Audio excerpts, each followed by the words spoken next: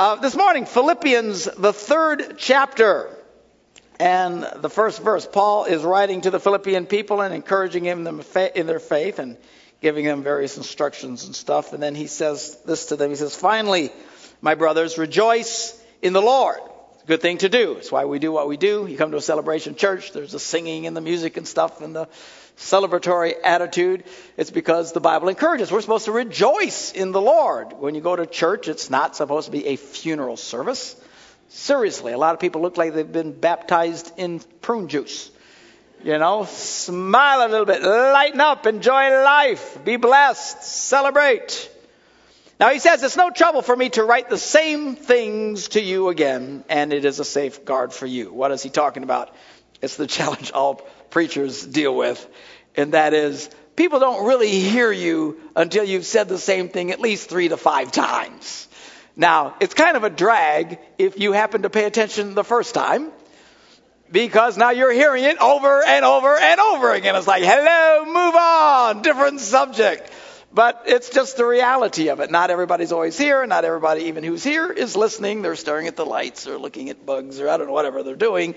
But it takes a repetitive thing. Also, the other challenge in a church like ours that is continuing to grow is you have a lot of people in varying stages of their faith. Some of you have been involved in this stuff for 30, 40 years. You could preach this stuff better than I can. You could just go right down the list and boom, boom, boom. Others of you, this is all very, very new. So you have to kind of use a broad brush as you're encouraging people and preaching. And some of the stuff you'll hear will be repetitive. But it's good for you to hear it again.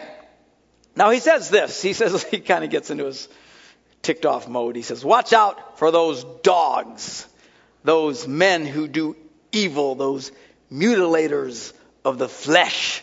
Sounds like a Michael Jackson Thriller movie. But he's not talking about monsters here. He's talking about, actually, he's being pretty mean. He's talking about Christians. Christians who at the time were very, very concerned about still obeying all of the Old Testament and all the rules and religious trappings that had been in place for so many centuries, because Christians came along and we basically didn't have to do those things. When they talk about mutilators of the flesh, they weren't talking, they were talking about circumcision. Christians came along and they decided you don't have to be circumcised to be a Christian. Praise God. It's hard enough to get people to come to church as it is. How you doing? Good? Anyway, thank God we don't got to deal with that anymore. You know what I'm saying? And there are people who just couldn't let it go. Well, you need to be circumcised. You need to follow all these old rules and rituals and regulations. Paul called them dogs, evil mutilators. They call themselves the circumcision because we're the righteous. We're the right people because we are of the circumcision. He says, it's we who are the circumcision, the true circumcision. We who worship by the Spirit of God, who glory in Christ Jesus and put no confidence in the flesh. Though I myself have reasons for confidence. He says, you want to be religious? I'll compete with any of you. He says, if anyone thinks they have reasons to put confidence in the flesh, I have more. I was circumcised on the 8th day, according to the law of Moses. I am a Jew of Jews, people of Israel, of the tribe of Benjamin, a Hebrew of Hebrews. In regard to the law, my doctrine, my denomination, if you will, I was a Pharisee. These were the Pharisees Jesus ran into, you remember. As for zeal, as for my intensity for fighting for the religious rules and regulations of the past, I persecuted the church. Paul, remember, was called Saul, and he was one of the first to start persecuting Christians. He was there when the very first Christian was stoned to death, approving of it. He not only approved of it, he liked persecuting Christians, liked them so much, he wasn't happy just to persecute the ones he ran into. He actually went out of his way to go find them. In fact, this is when he had his conversion experience. He was on his way to go find other Christians so he could persecute them and make their lives as miserable as possible. As when Jesus shows up and boom, and he becomes a believer. So he was very, very intense. And then he has this amazing phrase. He says, as for legalistic righteousness. Now what we're talking about is the Old Testament. We're not just talking about the 10 Commandments here.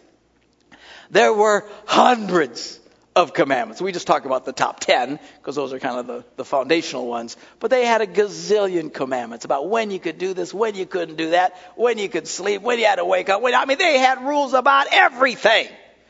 He says, we're talking the fat book of the Bible, the fat part, all the Old Testament stuff, all those rules and stuff. He says, when it came to obeying all of those rules, I was faultless. Whoa. How do you get there? Most of us have a hard time with the top 10. You know what I'm saying? Top 10, nothing, man. He nailed them all. Extremely religious, extremely righteous. But whatever was to my profit, I now consider loss for the sake of Christ. What is more, I consider everything a loss compared to the surpassing greatness of knowing Christ Jesus, my Lord, for whose sake I have lost all things. He lost all that. He was up and coming. He was a major player. He had the position, the power, the authority, the money that all came with it. And he gave it off. He said, it's a bunch of nonsense. And he says, I consider them rubbish. Rubbish, nice British word. Now, this is the NIV translation of the Bible. It's probably the most popular translation of the Bible today. It's the one I use almost all the time. But as accurate as it is, the guys who translated this version of the Bible were really a bunch of wusses. Because they took any word, any phrase in the Bible that would have been considered shocking, they would go out of their way to water it down and take the edge off of it, which I think is disappointing because we don't really get to see the intensity to these guys who we're talking about. At times they use very, very strong words. In fact, calling these guys dogs and stuff, at one point he says, I wish they'd all go to hell. He was really ticked off. Now, they didn't use that phraseology. They translated it, they would be eternally condemned, which means I wish they'd go to hell. All right? Pretty strong language now. But now when he says here, I consider them rubbish, that was a very wussed out translation of the original word. The King James Bible was much closer to it when he said, I consider it all dung. And scholars will tell you that the actual word he used was the common word for dung that in our language begins with an S. And I won't say it this morning, but this is what he said. He says, to me, it's a big pile of gaga. This guy, he was real intense. He was talking about being real. These guys were real. I don't like the fact that they would translate the Bible in such a way that makes them look like they're all on morphine somewhere. And holy, calm people, Now remember what he calls rubbish. They're on the face value pretty nice things, but they're often things that become a source of pride, arrogance, self-righteousness, stuff that gets us all in trouble all the time. Now, today's message is entitled, I just come up with these things. The title of this message is, It's True, People Are Full of It. I'm not trying to be crude, I'm just talking Bible here. All right? Now, the miracle of Christianity. You've heard me say this before. I shall repeat it, as Paul said you have often to do.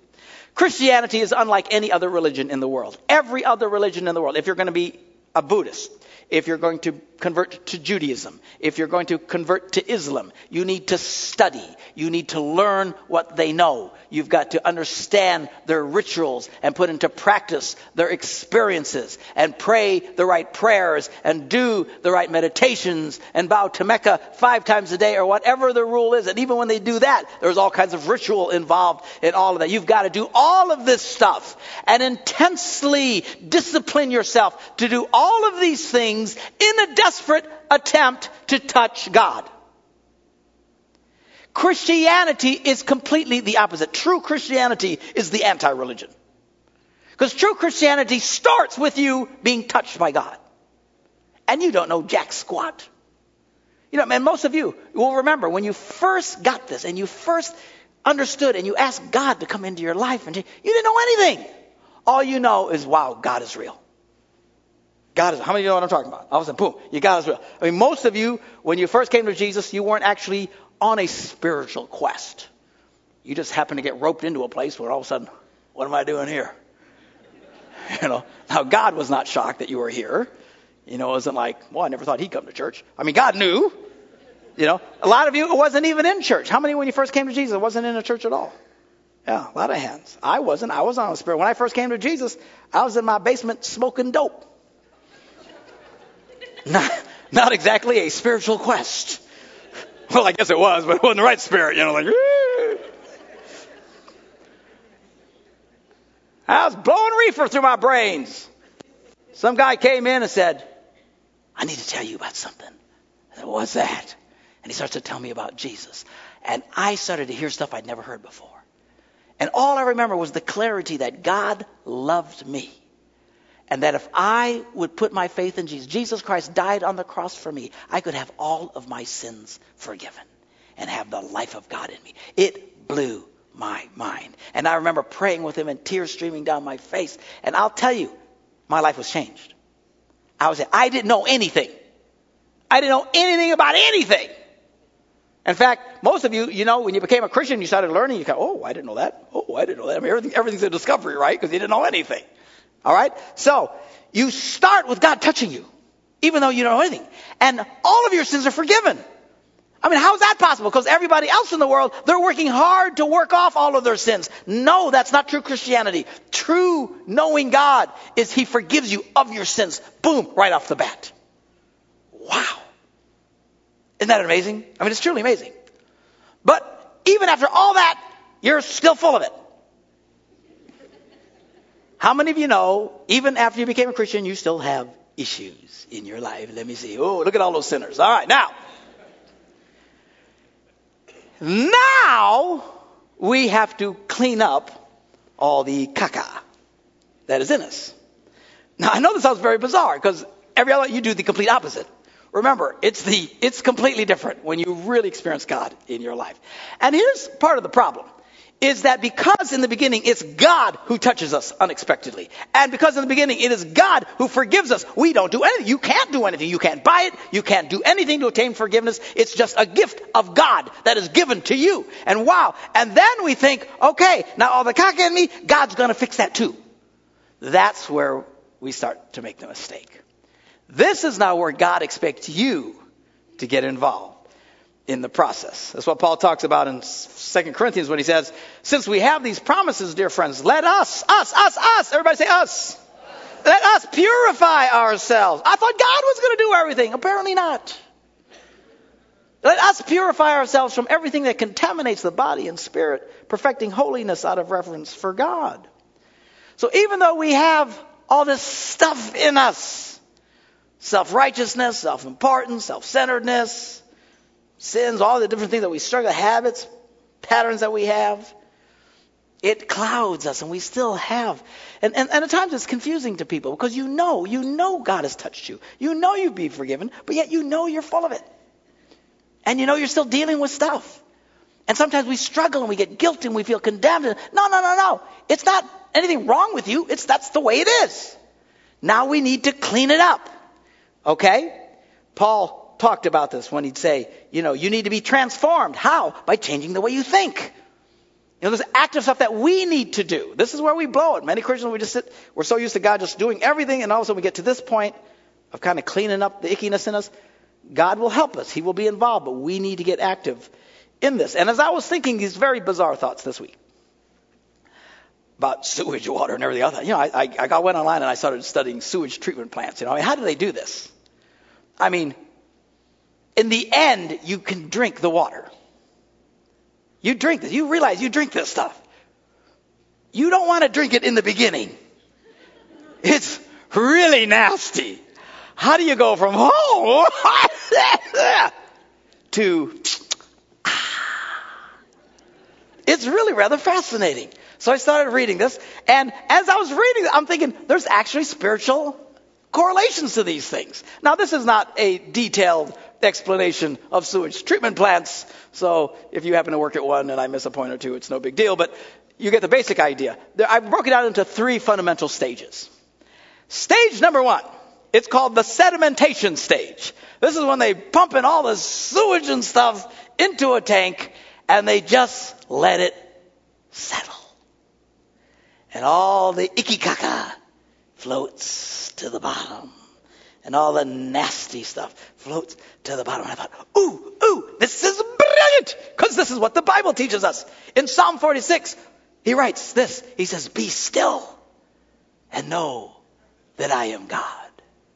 Some of you, we just need to be quiet. Get in a place where God can talk to you. You say, God never talks to me. It's because you never shut up. You're always yakking and doing something and running, and I got this meeting and that meeting and other, just always we got TV and noise and craziness, and you finally lay down at night and you're watching TV until you can't stay awake anymore and you shut it off and you fall asleep. And then you wake up, the first thing you do is turn on the TV, get more noise into your head. Teenagers are the worst at this, man. They've always got to have some noise in their brains. You put a teenager in a car and don't turn on the radio or give them an iPod, it's like a crack addict, man. It's like, turn on the radio, turn on the radio. Shut up, turn on the radio. Oh, just shut up for a minute. He said, seriously, you teenagers, you're going to grow in your faith. You got to learn to be quiet. And you adults, you're just like them. You don't learn to be quiet. Take 5, 10 minutes, 50, whatever it takes. Just some point in your day, early in the day, late at night when the kids go to sleep, whatever, just sit and be quiet. Let the obvious, icky stuff in your life settle. Get it out of you. Let God talk to you. Let him start pointing out some of the things. Oh, yeah, I guess I shouldn't have said that. And no, maybe I shouldn't be that way. And I shouldn't have done that. Let the settlement stage kick into your life. Be still. Be quiet. Stage 2 is what we call the aeration stage. This is where they pump oxygen into the water, spray the water out in the air. Because oxygen gets into there and it starts to purify and it clears it up. You'll see these in ponds. You'll see a pond that's not getting much oxygen and it's all scummy and green and stuff, and dead fish are floating on it and stuff because there's not enough oxygen. You put an aerator in there and you watch what happens. It clears it up. The scum goes away. The water becomes clear. You can see the bottom. All of a sudden there's a life in this thing. Why? Because of the power of the oxygen that is going through this. This is what I call the intentional stage. The first stage, pretty simple. You just don't do anything. Just be quiet. And it starts to take care of the first stuff. But the next stage is the intentional stage. This is where you start taking the Bible and you do this incredible magical thing. You actually open it up and read it. Now, a lot of you have Bibles in your homes, but you never read them. I got to tell you, it does you no good. Bibles are not omen or good luck charms that keep away evil spirits. In fact, there's probably evil spirits sitting on your Bible laughing at you. It's not a good luck charm. It does not some keep away bad omens. You got to read the thing. It does you no good if you don't read it. This is the intentional. Say, well, all those parts I don't understand. Well, who cares? Read the stuff you do understand. It's pretty simple. And don't start in the Old Testament because that'll bore you to tears. But get into the New Testament. And read it and get some of God's thoughts in you and spiritual thoughts in you. And it's like oxygen bubbling inside of you, and it starts to clear things up, and you start learning and things start making sense to you. But it won't happen by itself. God's not going to do it. You can't just come forward and I'll sprinkle holy dust on you and all the caca leaves your life and then you're okay. I wish you could. I'd have big caca services. And we just fix all of you. But it doesn't work that way. You know what I'm talking about. You got that stuff in your life. It's not going to go away by itself. Get quiet, get still, and get the Word of God into your life and let this action start taking place in you. It will transform you.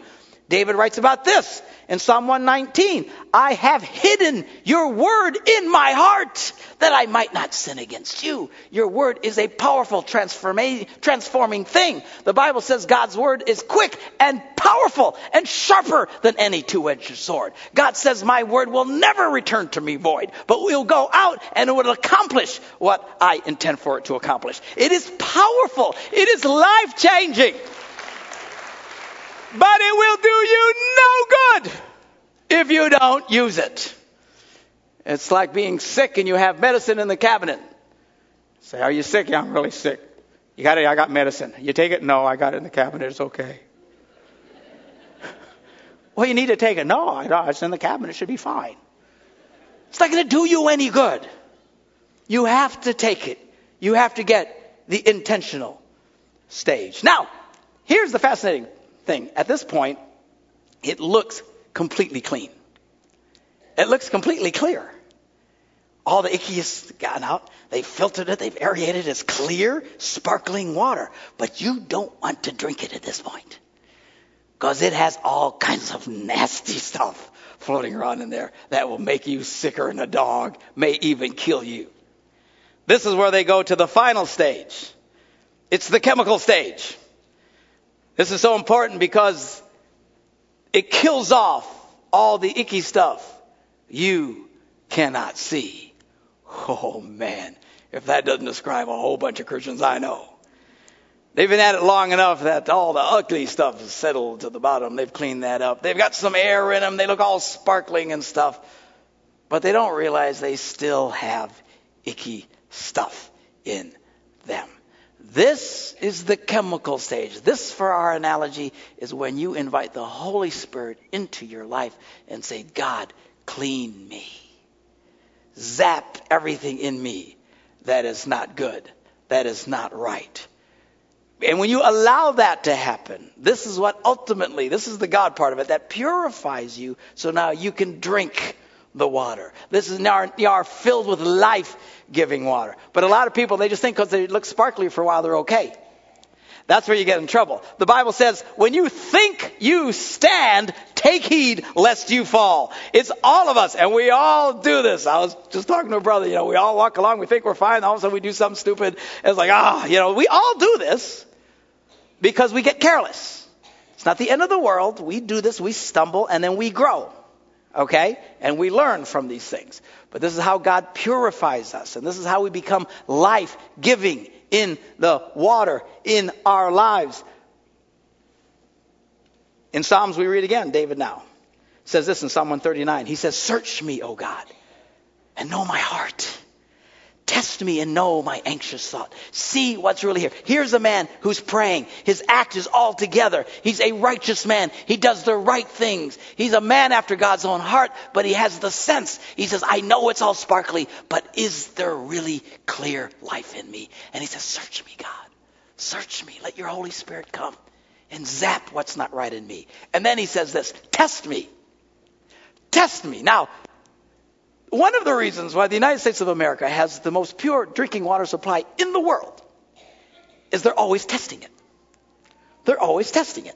They've run it through the process, but then they continue to test it. And if it starts to vary at all, they act quickly to make it right. Now, I have been to countries where they don't do this. They do the basic part. They get it all clean, they aerate it, they chemicalize it, but they don't test it anymore. And this is where you go traveling around the world and you get Montezuma's revenge. I've had this wonderful experience. Gives you an opportunity to meditate for hours on end on the golden throne of your home. It's quite miserable, actually.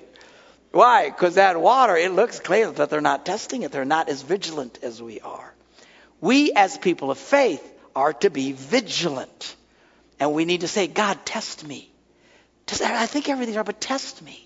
Is it good? Now, make no mistake, we don't like tests. I don't like them.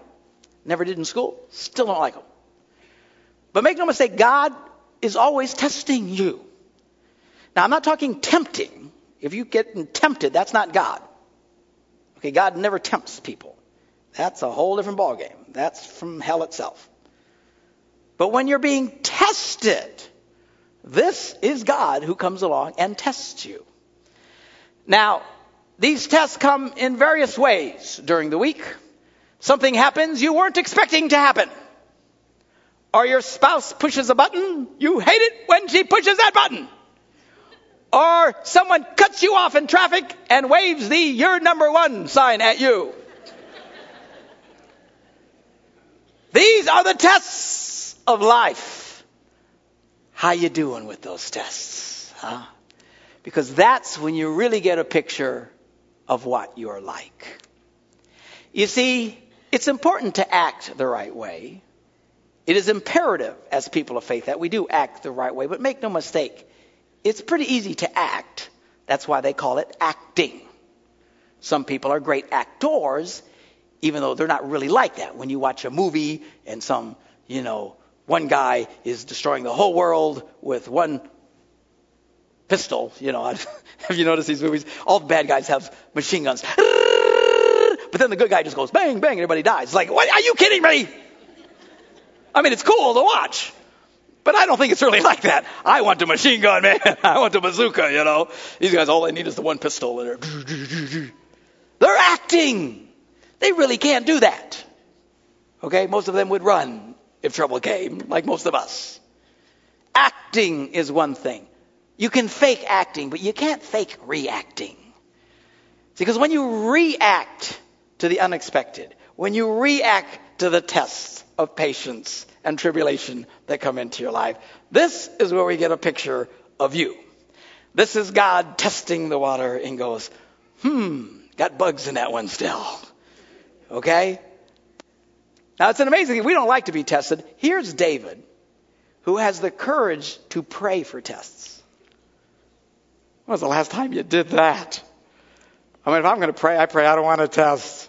Please, nice day today. I'd like a really nice day. No stuff. But here's David. He so wants to have a pure heart before God, even though it looks sparkling clean and he's done all the right steps. God, test me. Intentionally run me through the ringer a little bit. Let me see what I'm made of. Wow. How do you get there? And let me encourage you. You can be at that place of just pure water just flooding through your soul. But unexpectedly, something will happen. Some sin will come in your life. You become negligent in areas of discipline in your life. And sure enough, you can get a ton of sewage dumped right back into you. What do? You start over again. You get quiet. You get clean. You ask the Holy Spirit to zap away what you cannot see so that we can walk around as clear. But let me encourage you, don't get disappointed or discouraged when you see the icky in you, as if, because you can be confused. I mean, that's when thoughts will come in your head like, well, you're not really a Christian, or, God doesn't really love you, or you're nothing but a big hypocrite. Anybody ever have these thoughts? You know what I'm saying? Why? Because you look and you go, that's not what you were hoping for. And you think this, no, it's still real. God really forgave you. You've been touched by God. God actually likes you. I don't know why. But he does. Just because you see the icky in you, don't panic. Don't freak. Don't come unglued. It's okay. Just be still. Get clean. Let God radiate what you cannot see in your life. And don't get critical of others when you see them full of caca. Okay? I mean, this is stuff you've heard for forever. That guy, he says he's a Christian, but he's nothing but a... Or that church, they think they're really holy people. You really get to know them. They're nothing but a... We've all heard this, right? Or that preacher, he thinks that... But you really get to know that preacher. He's really a... Just chill out. Are those things true? Maybe. Are they full of ickiness? Very possibly. Does it mean they're not Christians? No, not at all. Doesn't mean they're not Christians. Doesn't mean not they're valuable. Doesn't mean that they're not usable by God. It just means they need to clean up just like the rest of us. And we will do this. And you have to be vigilant with this till the day you die. And then we'll be set free from this body. That's why Paul said, he said, I can't wait to die. He really did. Basically, he said, nobody likes to die, but he thinks, in a way, I can't wait to die because then I'm done with this. You don't deal with this sewage problem anymore. Then you're free of it. But until that day, don't be discouraged. And don't let other people, again, make you critical of others or even your pastor, Every once in a while I hear somebody say, Pastor Mark, here's the problem with him. La, la, la. And then people get discouraged. Oh, my gosh, he's really not perfect. And they're shocked. Really? You're shocked that I have some sewage in me from time to time? Maybe I'm not the most patient guy in the world. Maybe I'm the most compassionate man in the world. Maybe I say or do something that isn't the most perfect. This shocks you? Doesn't shock my wife. You know? I mean, come on. Let's get to the point that someone can point out that somebody's full of it and we go, that's okay. That's okay. Just needs to settle. Get the Word of God in him. Let the Holy Spirit clean him up. It's life. It's the Christian journey that we're on. Don't you get discouraged when it happens to you. And don't get critical of others when it happens to them. And don't lose heart in your leaders when you might see it from time to time or hear of it from time to time in them as well. Okay? People are full of it. It's life. It's the way it is. That's the miracle of salvation. That in spite of that, God loves you. You don't think he knows you? You don't think he knows what you're like? You don't think he knows you're thinking, I want to strangle that guy behind me because he keeps scratching his nose and it's irritating. I hate that. He knows all the stuff about you. The great thing of the Christian faith and God's grace is in spite of the fact that at times we are overwhelmingly full of it, God loves us. It changes nothing. It's still real. It's still powerful. You just don't want to stay in the sewage stage. Clean it up. Get quiet. Get God's life in you. Let God speak to you. I'm going to invite the ushers at this time to come and get ready to serve communion, and our musicians can come back up. You know, communion, something we do every Sunday. If you read what Paul, the apostle, writes about it, he basically says what I just said. He says, when you take communion, the first thing you should do, examine yourself. Look inside, get quiet. Look inside, what do you see? Test the water. Where are you at with this? How have you handled this last week's tests? How'd you do, huh? When that guy cut you off, when your wife was getting on your nerves and your husband seems like he was demon possessed, and your kids, we don't even want to talk about your kids. How'd you handle those tests? How'd you handle it when you waved at the pastor and he walked past you and he didn't say anything to you because he didn't notice you? Of course, you're convinced that I hate you, but I didn't notice you. How did you handle that? How'd you do last week, huh? Where you at? Reflect. Look inward. Say, Lord, clean me up. Search me, O God. Test me, O God. Help me to be clean water that can bring life to my spouse, to my children, to my workplace, to my church. Maybe you're here this morning, you're saying, dude, I've never even done the first step. I've never been touched by God. I've never experienced that. I don't know that my sins are all forgiven.